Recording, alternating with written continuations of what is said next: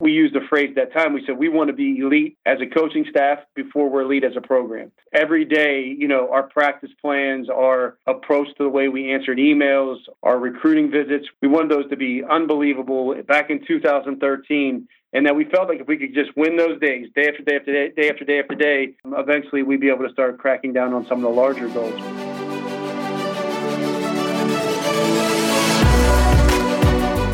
Hello and welcome to Ahead of the Curve. I am Jonathan Gellner, and thank you so much for joining us. This episode is brought to you by Baseball Cloud. Baseball Cloud's revolutionary software platform brings to life the numbers captured by TrackMan and FlightScope. This provides colleges, players, and facility owners around the world a turnkey product, allowing them to analyze their data using key metrics and custom visualizations on one intuitive user interface. Go to baseballcloud.com to find out how you can have your own data analytics department for your program. Data has a story to tell, and Baseball Cloud gives it a voice. On today's show, I get the pleasure of talking shop with Michael Deegan, head baseball coach for Denison University. In 2019, Denison shattered the record set the previous season by going 39-9 and advancing to another NCAA regional. The Big Red won a school record 17 straight games while capturing the program's first ever NCAC tournament championship. In 7 seasons at Denison, Deegan has guided his teams to 1 NCAC tournament title, 3 West Division championships, and 6 appearances in the NCAC championship, while posting a .653 winning percentage, which is also the tops in the 125-plus year history of Denison baseball. On the show, we talk about his new book titled Let It Rip. And we also dive into how he shapes the vision, culture, relationship aspect on a daily basis, but also how he uses the first 2 weeks for the fall for leadership training. This episode is so good, and here is Michael Deegan. Mike, welcome to the show. Appreciate you having me, Jonathan.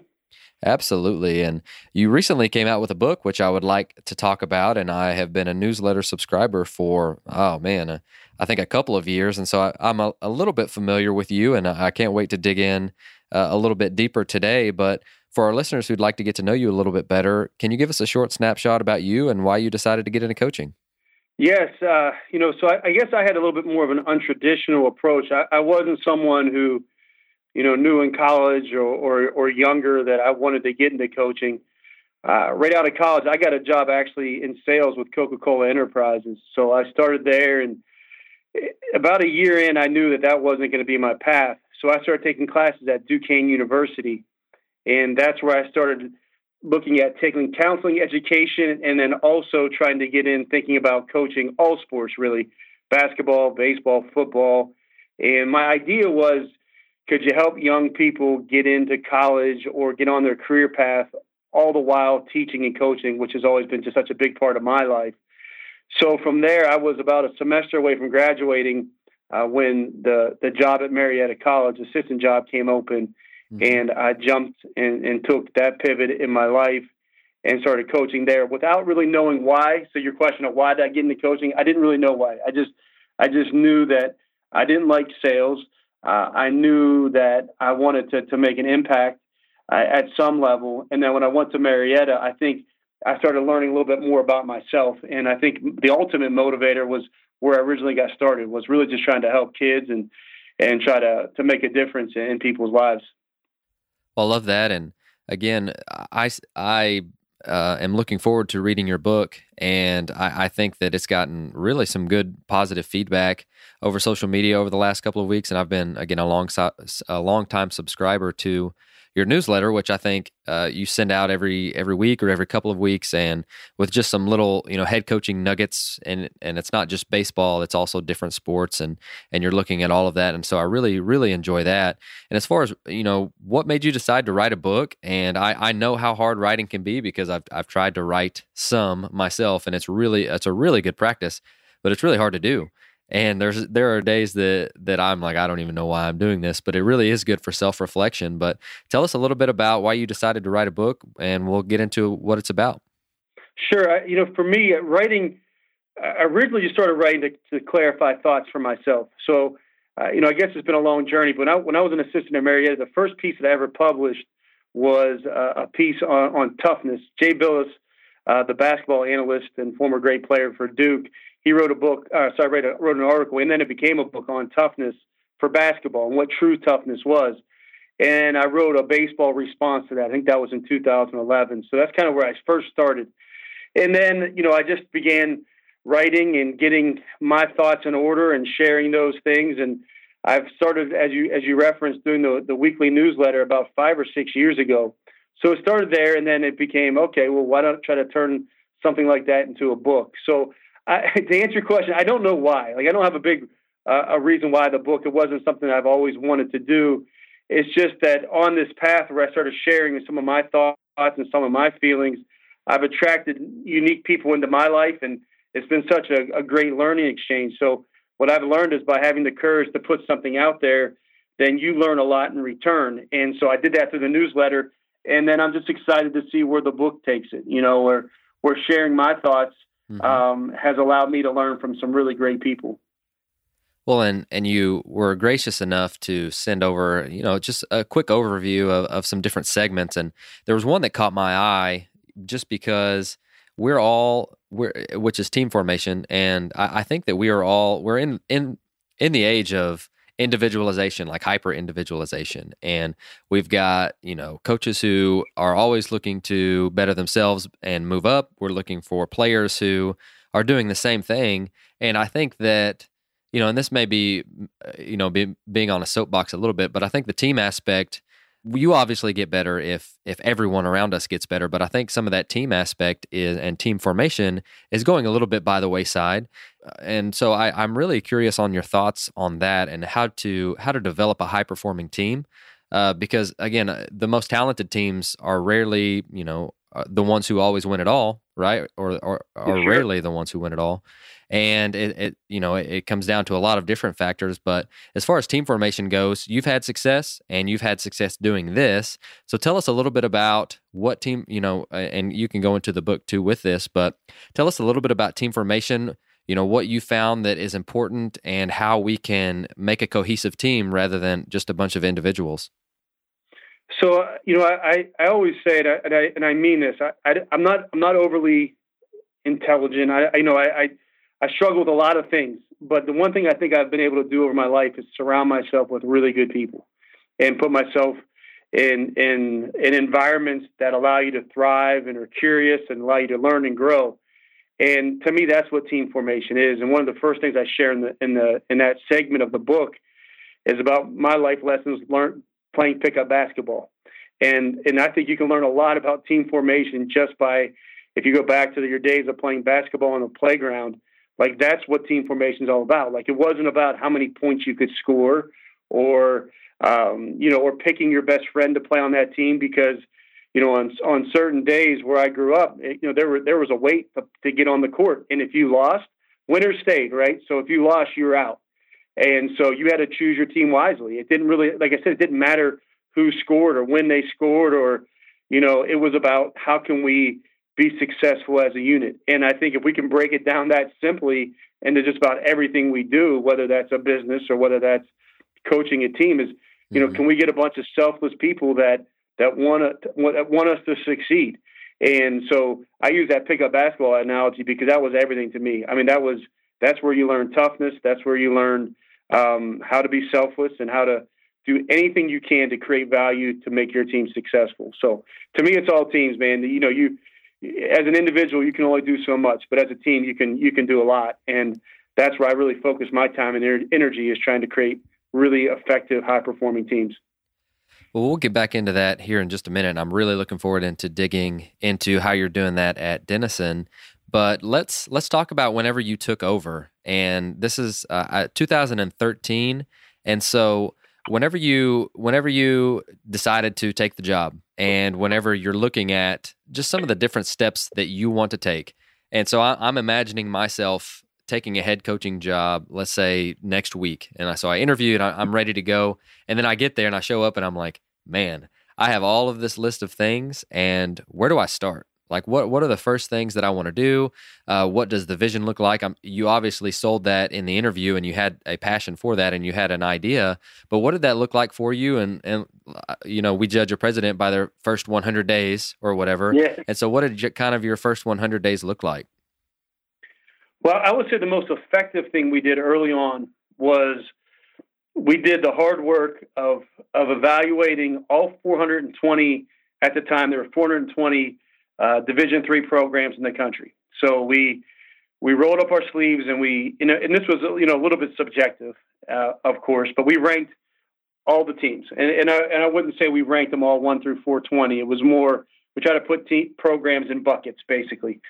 And by doing that process, we had to look and say, it was very humbling, right? So this is where we are right now. And I think if that's kind of what I wanted to lead to, if I were taking over a program right now, I would say, what you have to do is strip away everything, take the emotion out of it, and decide, where do you sit right now? And what we found out is that at that time we were somewhere in the bottom 40% of the 423 teams in Division III baseball. And when I say that, I don't mean that it wasn't negative or positive. It was just, okay, this is where we are. There were a lot of great things going on at Denison in the baseball program that we could focus on, but there were some things we also had to just look at and go, okay, we're not that great of a program right now.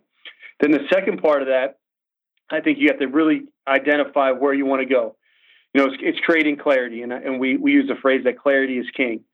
So we decided that we wanted to try to be a national contender at an elite academic institution. And in order to do that, we felt that we started setting 5 and 10-year goals. So we felt in 5 years, could we be in the top 20%? And then in 10 years, could we be at a certain level? So we started getting really clear. And then we could start sharing that. That becomes what we say is a shared vision of our program. So we talked about that at length.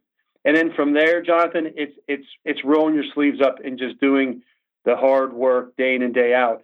And, we used the phrase at that time. We said we want to be elite as a coaching staff before we're elite as a program.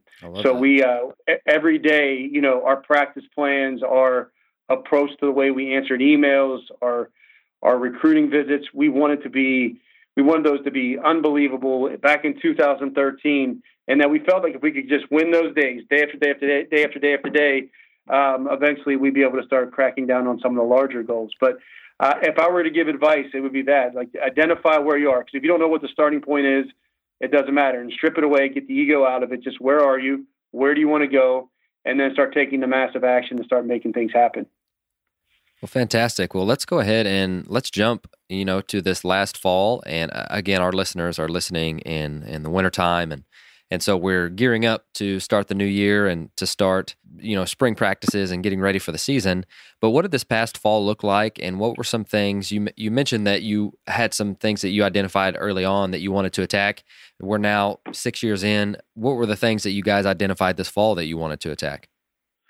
Well, a fundamental, pillar of our program is a phrase called Kaizen, which means continuous and never-ending improvement. And so that really drives our program. Our fall, we really break down into two big things. First is competition. And you had mentioned that earlier, that our game has pivoted quite a bit. 20 years ago when I was playing, it'd be hard pressed to find someone who had a hitting coach or a pitching coach. Most of where I grew up was Legion baseball or Palomino, in that frame. So now it's just completely flipped. I don't know if we have one kid on our roster who hasn't had some kind of formal instruction. I don't know of one kid on our team who hasn't went to some kind of recruiting showcase. So the game has changed a little bit, where the young men we get now they're light years ahead of where my generation was, with knowing the mechanics of a swing or having, certain things like that. They're way ahead.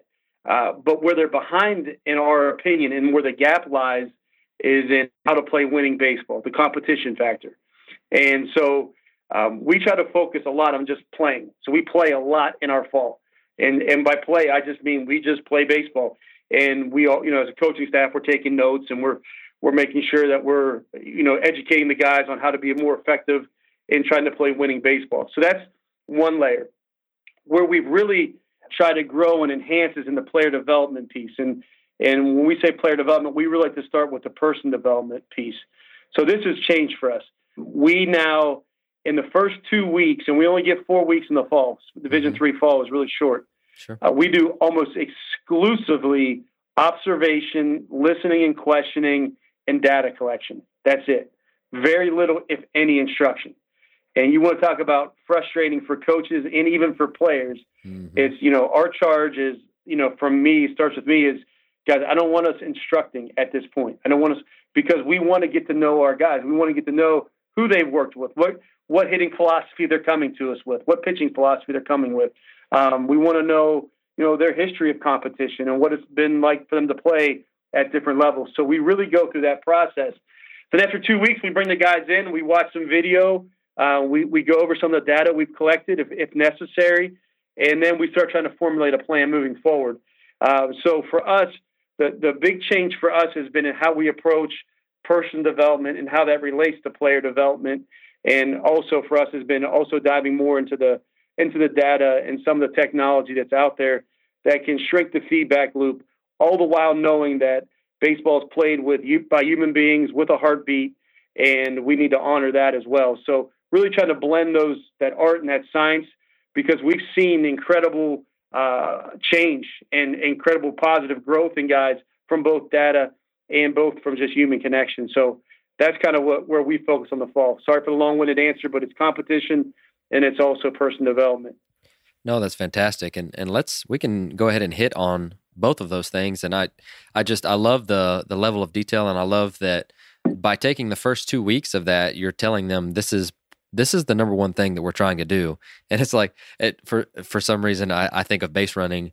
We all gripe about base running, but we do it at the end of practice whenever everybody's tired, and we use it as conditioning, right? And so, it's the same thing. It's if you want to fit it in, which you do, and you're putting it at the very first of what you're doing this fall, whenever those guys are ready to go, and whenever you're ready to go, and you're saying, hey, let's pull back the curtain a little bit, and let's get to know you guys a little bit better, what makes you tick, so we can learn the learner, and we can help you more in the long run. And that way you don't have to, drink from a fire hose while you're doing all of this stuff during practice. And I'm sure that was hard to swallow at first, but I'm sure you guys have reaped a ton of benefits. But if you don't mind, go into some of the details about your building the person, and building the culture, building the environment. What does that look like, and what are some different things that we can steal from you? Well, I don't want to make it sound like it's, esoteric or whatever. A lot of it is us just, we've increased our individual meetings now. We now do 6 individual meetings a year. And one of those individual meetings is basically all questions, where we just ask questions of the guys and where we're just trying to get to learn them, right? As coaches, most of us, myself, I'll speak for myself here, our default is to instruct and to show how much we know. And I think for us, we try to pause and observe, measure, collect, listen. I think listening, I've said that a few times, but it's really listening in, trying to find out what motivates that student athlete. We coach baseball for a living. That's what I do. But we have young men who want to be doctors at Denison. So while I have this, big passion to push them and to try to get them to be as good of a baseball player as they can, well, someone may have a organic chemistry test this Thursday that's really important to them. So that could be blocking some of their learning in baseball, and I need to respect that. So I think, once again, it's just having the humility to understand that we don't have all the answers, and that we need to listen in and find out what the personal drivers that our players have. I think that's one of our main jobs. All the while, this isn't, soft or trying to minimize our ultimate shared vision of trying to compete on a national level. So I think all those things are what we do, trying to learn our guys. Now, from a culture, we really believe our culture is our competitive advantage.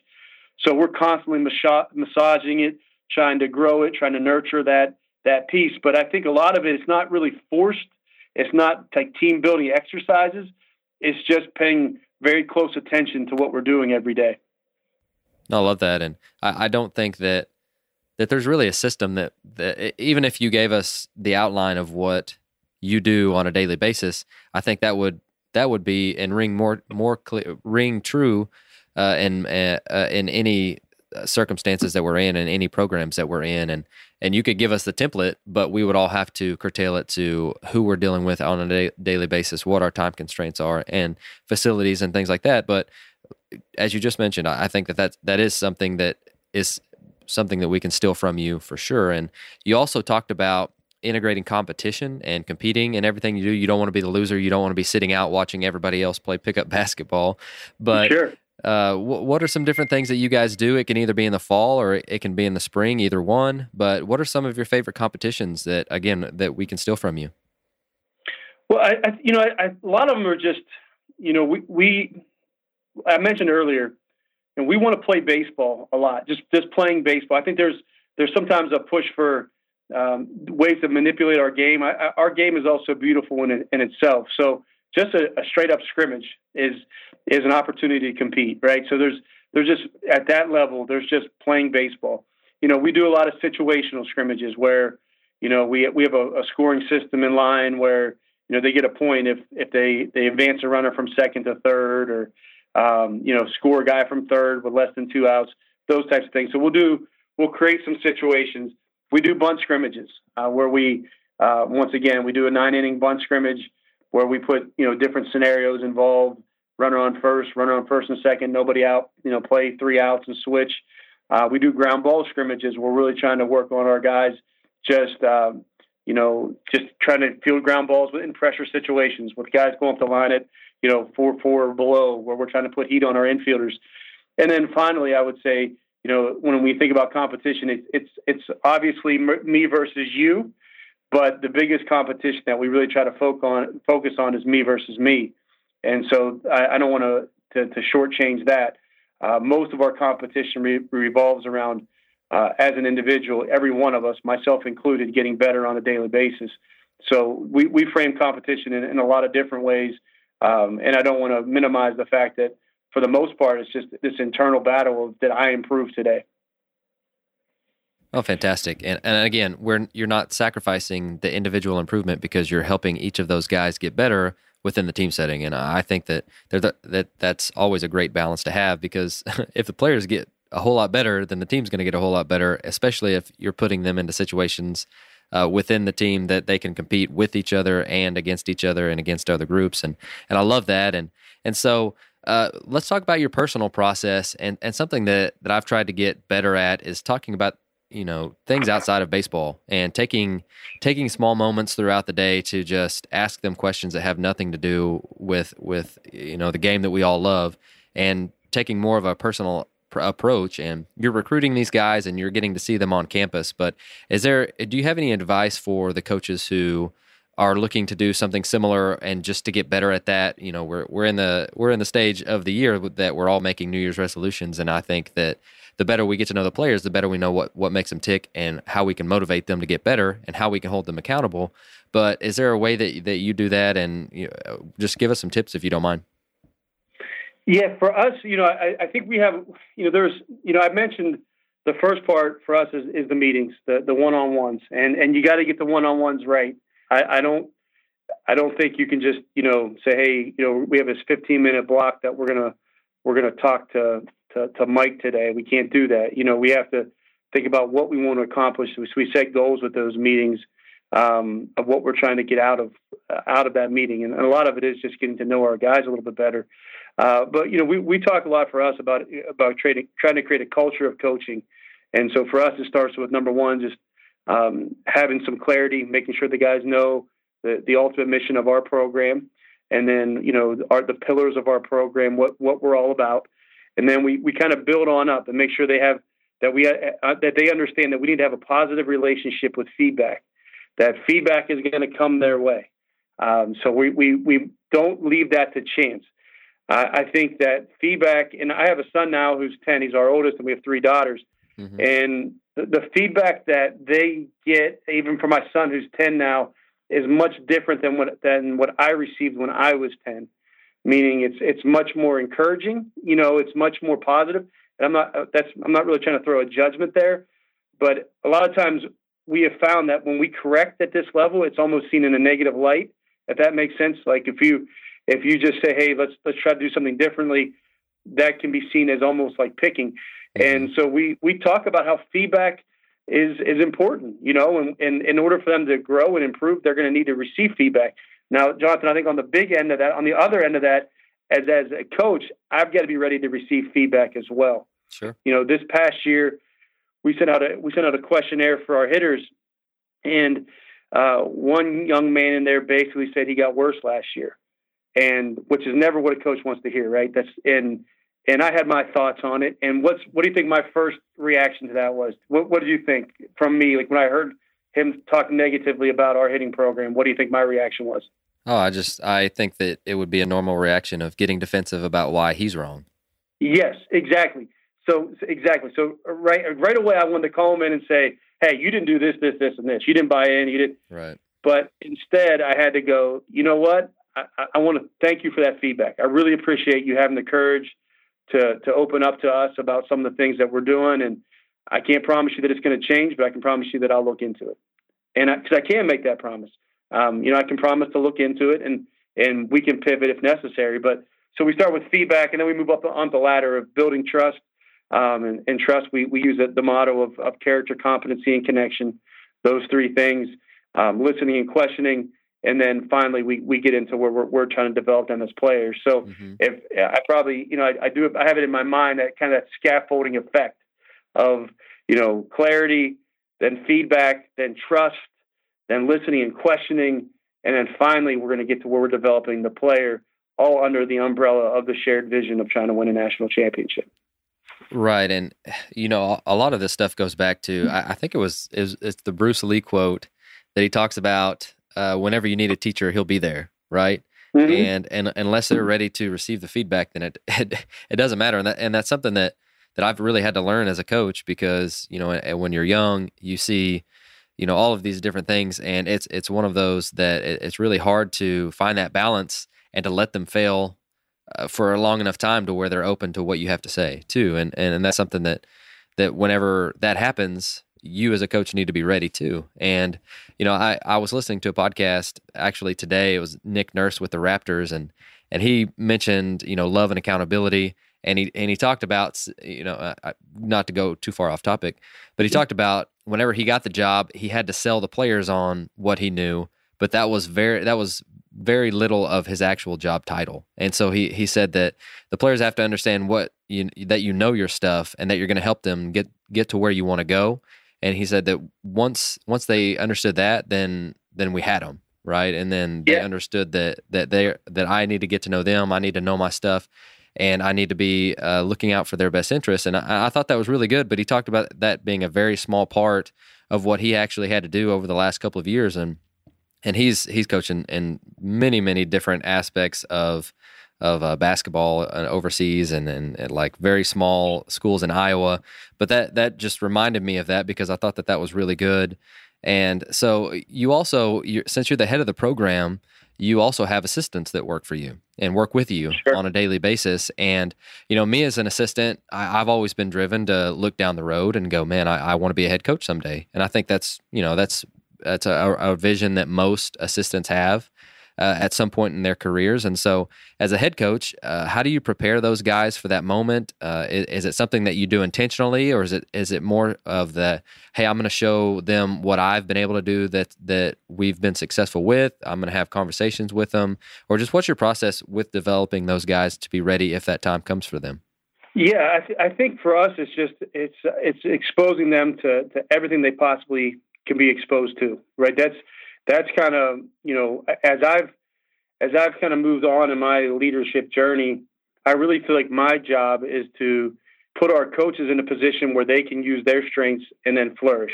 So like my job really is to set the culture, to keep us kind of moving in the right direction, where on a daily basis, particularly for me, it's Ryan Romick. I mean, my top assistant, my full-time assistant, he's kind of the heartbeat of the program day in and day out. So, his job is really running the day to day. And then my job maybe is to make sure that, I'm kind of guiding this program in the direction that's in congruence with the university, that's in agreement with the philosophies there, and then also with the philosophies of our program. So, I mean, Ryan runs this thing. I mean, he's as ready to be a head coach as anybody right now in the country, probably. I think just because day in and day out, he has so much responsibility.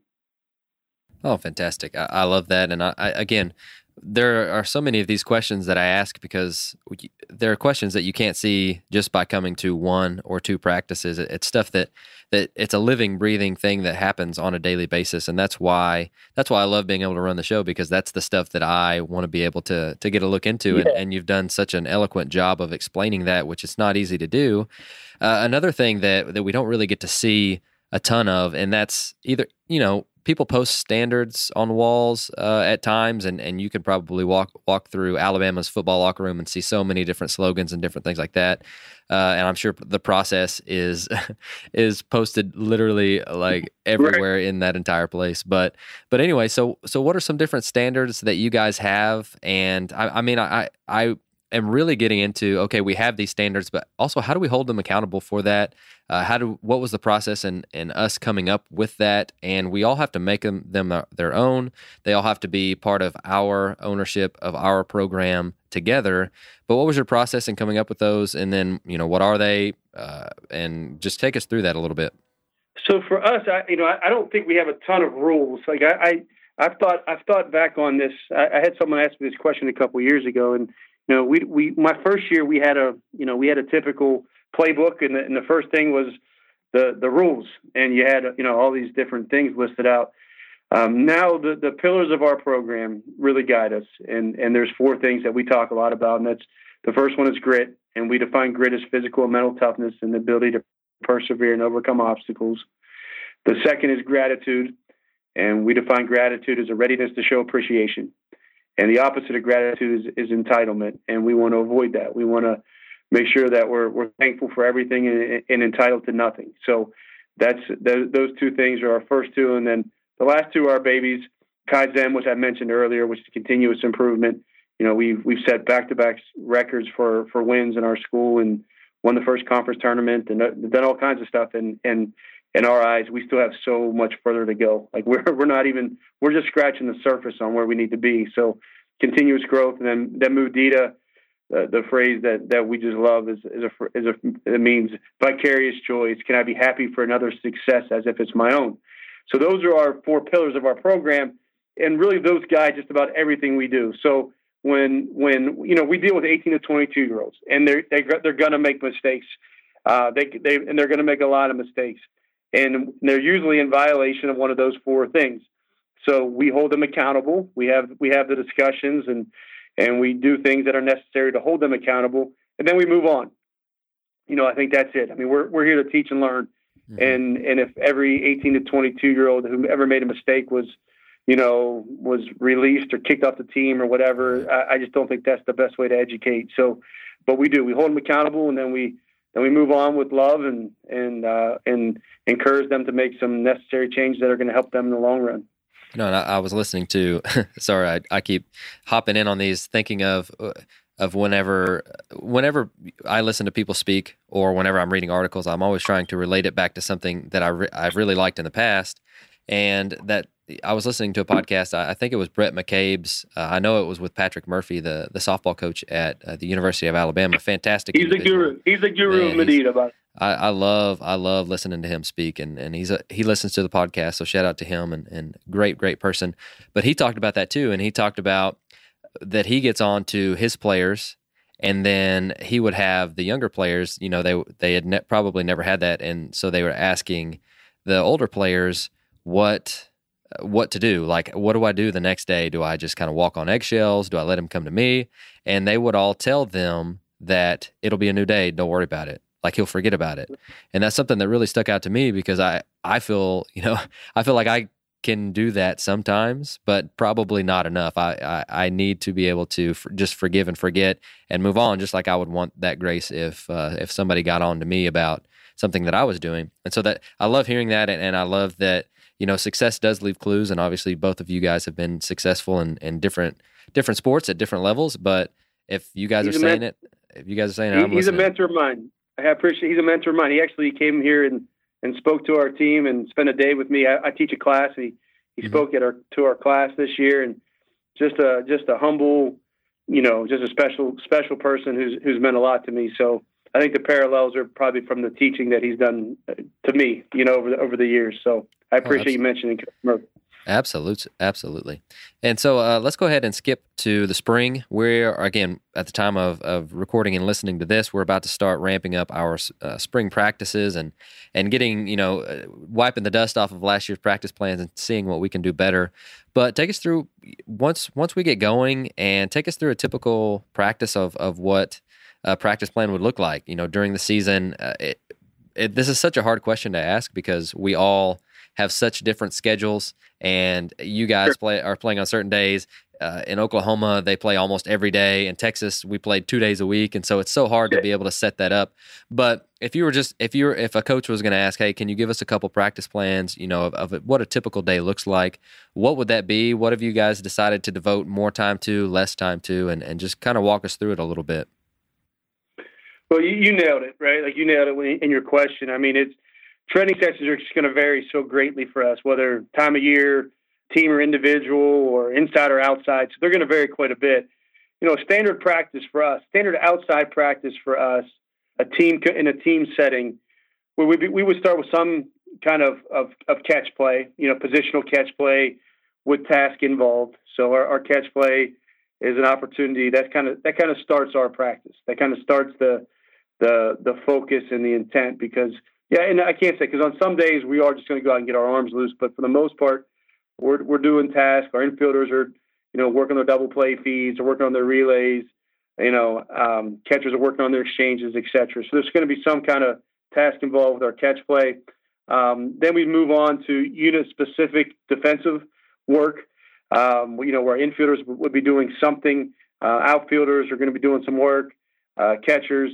And then we would probably bring them all back together and try to merge them. So we start with a small part, then we work on the whole part. So, for example, we may be working on, our relays and deflections for our infielders. And so during their unit segment, they're probably working on that in some capacity, where our outfielders are working on, throwing to the cuts in their individual setting. And while our catchers may be working on tags and calls at the plate during their unit breakdown, and then we bring them all back together and we work on cuts and relays as a group. So some kind of segment like that. Then we move into our batting practice, and we call our batting practice a defensive BP because we log putouts, assist errors, dives, and web gems. So we would do some kind of batting practice, and then we'd follow it up with some kind of scrimmage of some sort. And that scrimmage could be anything from a situational scrimmage, which we described earlier, a bunt scrimmage, ground ball scrimmage, some kind of competition form at the end. So that would be a typical day. I love it. And so another thing that I love to see inside your program, as far as BP goes, what does that setup look like for you? And again, unless we're there every day, it probably changes from time to time. But I love getting to see what other people, how they set up their BP and what they're choosing on working on. So what does that look like? Well, our BP setup, we usually have 5 groups going typically, depending on what day it would be. So the guys on the field, they're going to be working through some kind of routine. Sometimes we're going to put task involved there, like meaning we're going to challenge them up in some capacity. Sometimes it's going to be a feel-good BP for that group on the field. So, I think there's a push now to make batting practice more challenging. I believe in that for sure. But I also think if you interview enough guys who play at the highest level, there is something about just the feel goods of taking a good round of batting practice on the field that we're going to do on a given day. We're going to have we're going to have a group base running that's going to have task involved and a plan there as well. It could be just working on going first to third. It could be reading down angles at third base. Mm-hmm. It could be the mechanics at second base. Fly ball in the air with no outs. What are we doing? Fly ball in the air with 1 out. What are we doing? Those types of things from our base runners.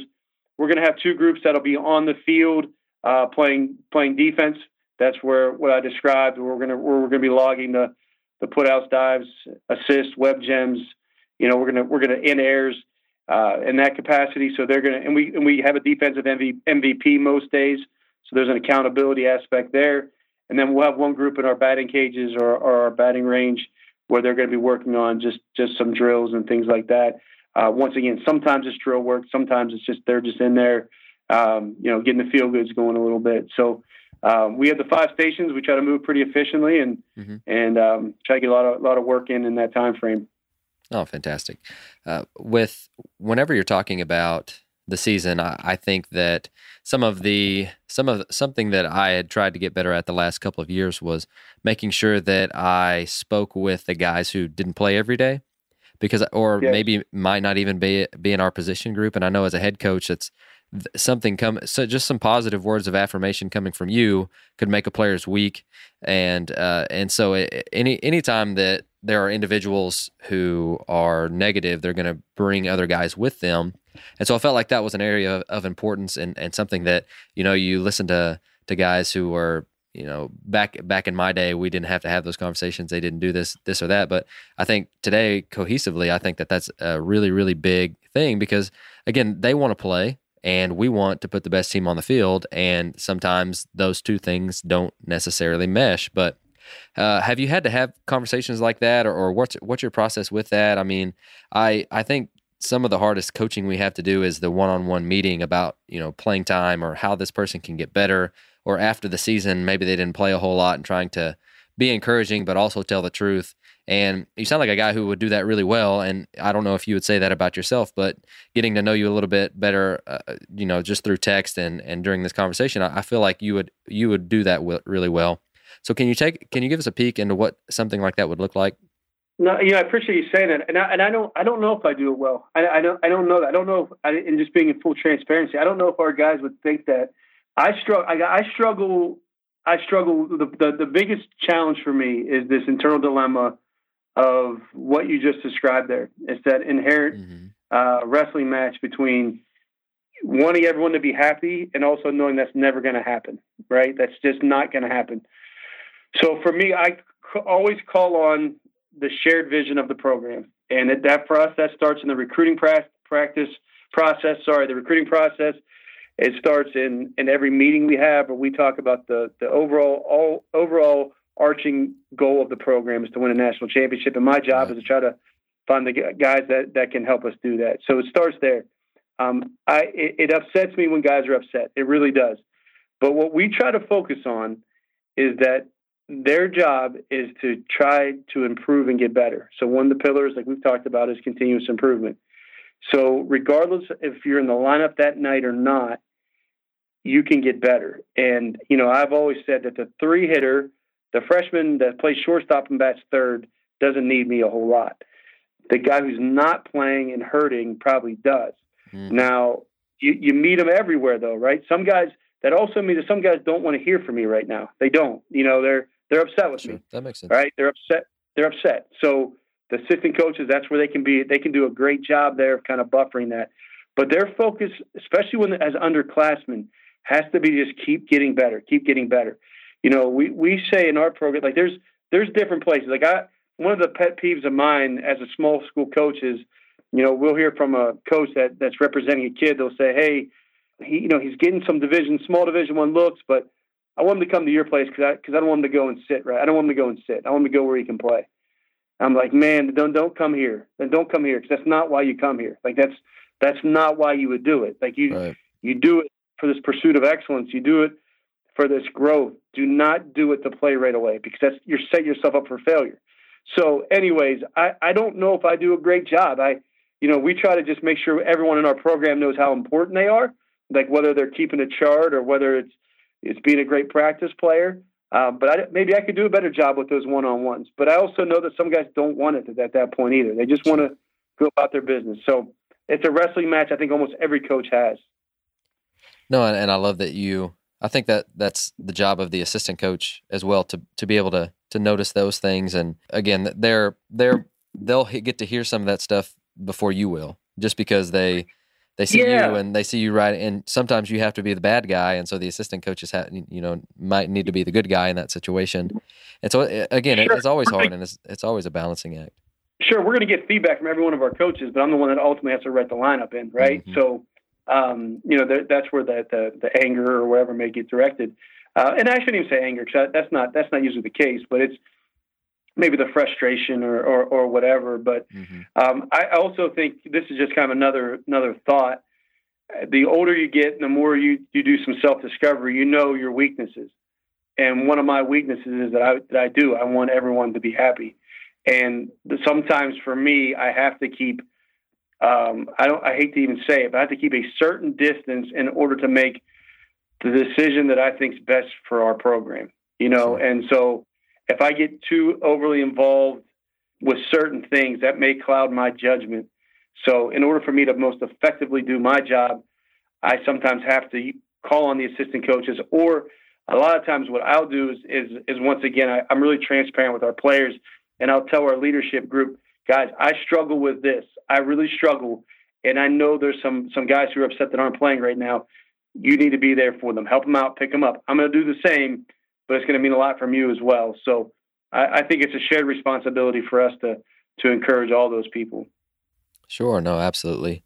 And so let's get to know you a little bit better with some quick hitters. And again, you just wrote a book, which is fantastic, but you're also learning, and you have self-admitted that you don't know everything yet, and you're learning on a daily basis. But what's something that has excited you lately that you've learned?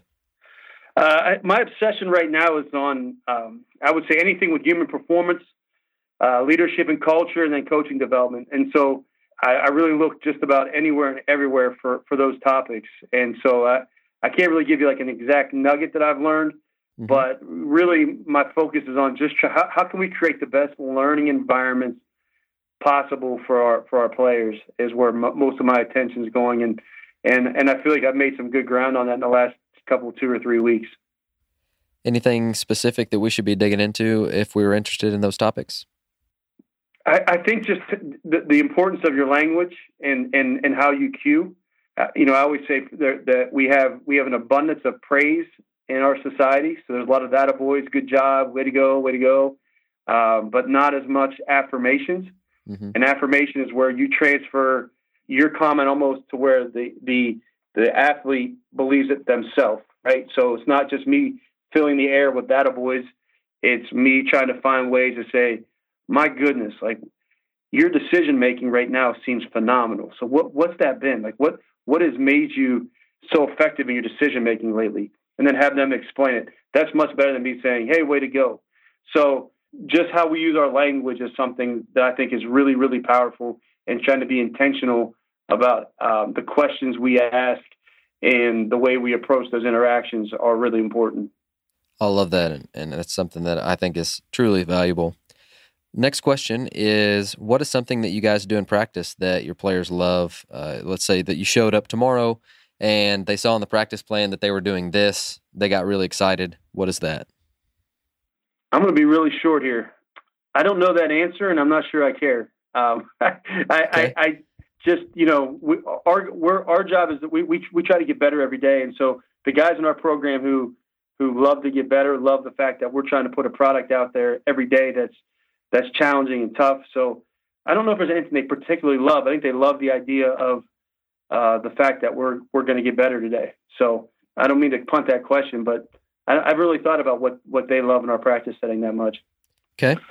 Well, what is the next question is a tough one. I think that it's something that we all have biases, and we coach for long enough to where we see certain trends, and it may or may not agree with analytics or other coaches. So what is something that you believe that other coaches may, let's say, have a nice discussion about with you?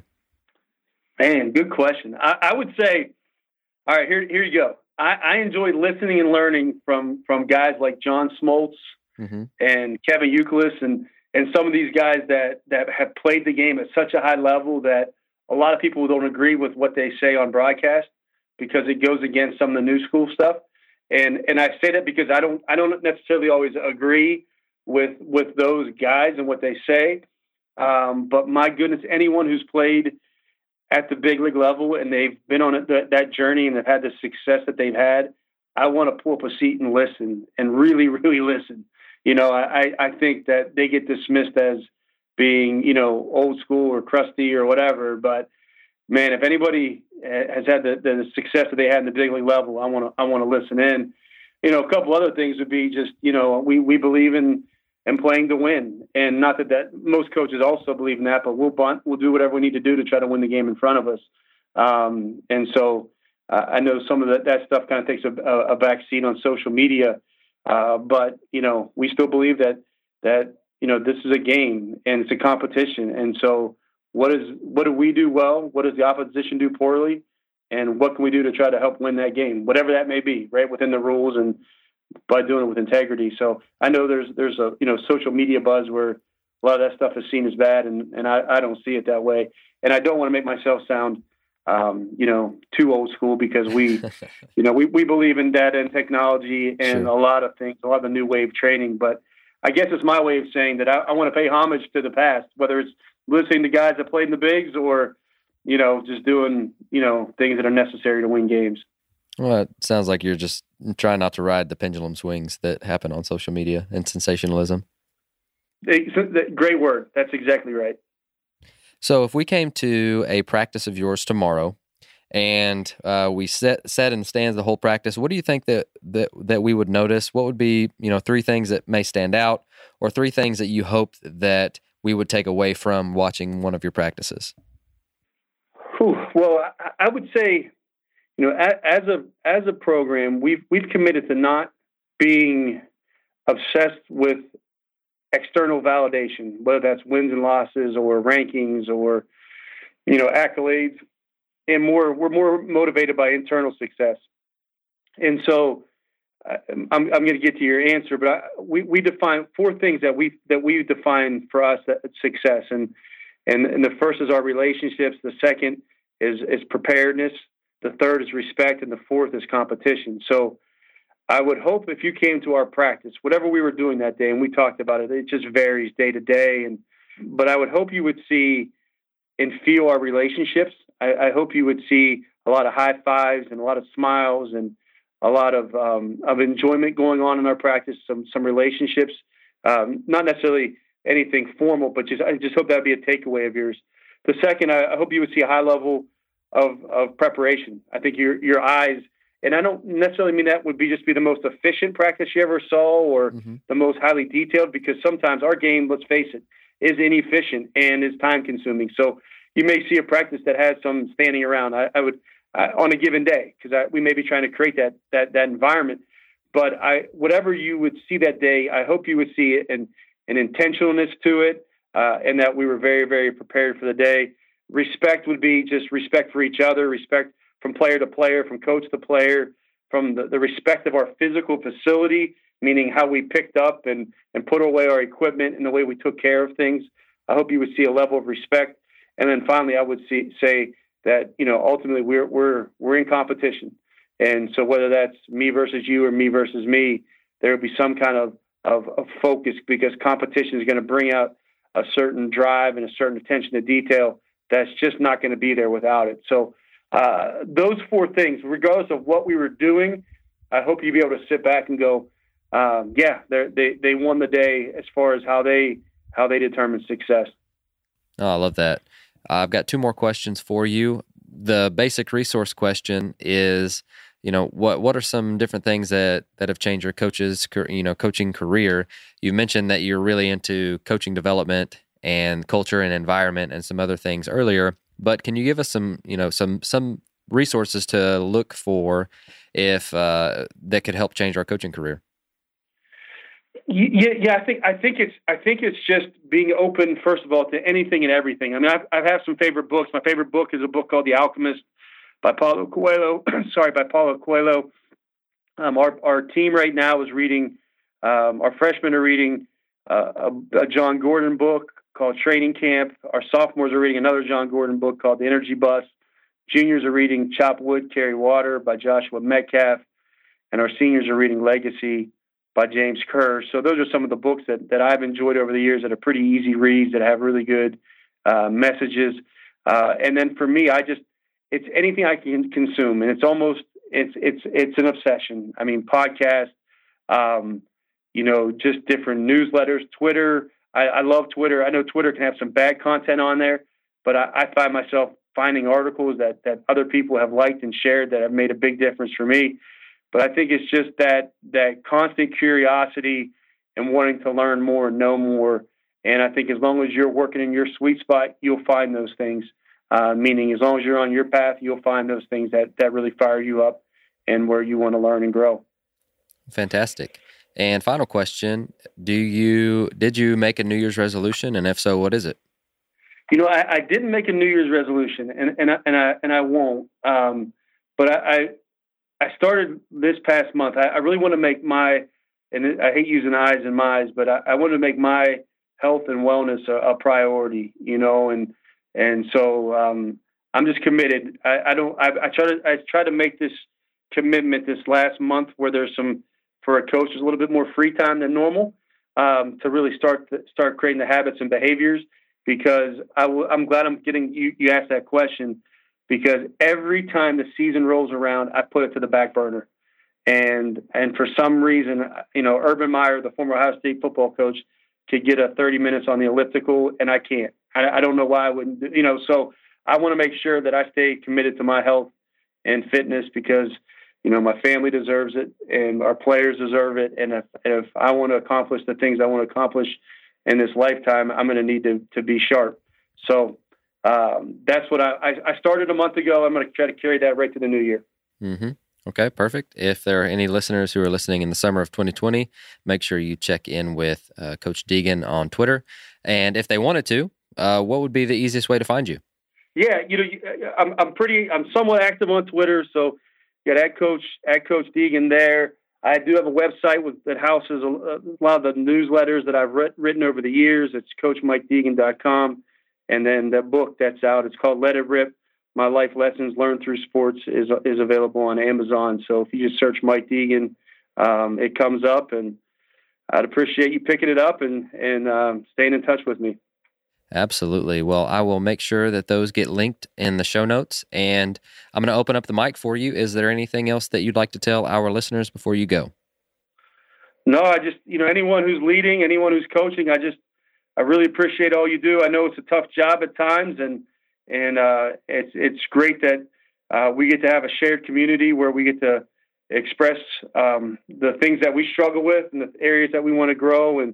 And I just appreciate all you do for our youth and for those you lead. So thank you so much, and thanks for having me on the show.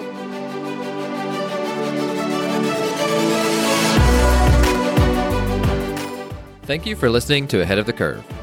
You can subscribe on your favorite podcast platform, which could include Apple Podcasts, Google, Spotify, Stitcher, or YouTube. And if you're enjoying the podcast, please share it on social media to help get the word out. Once again, thank you for joining us.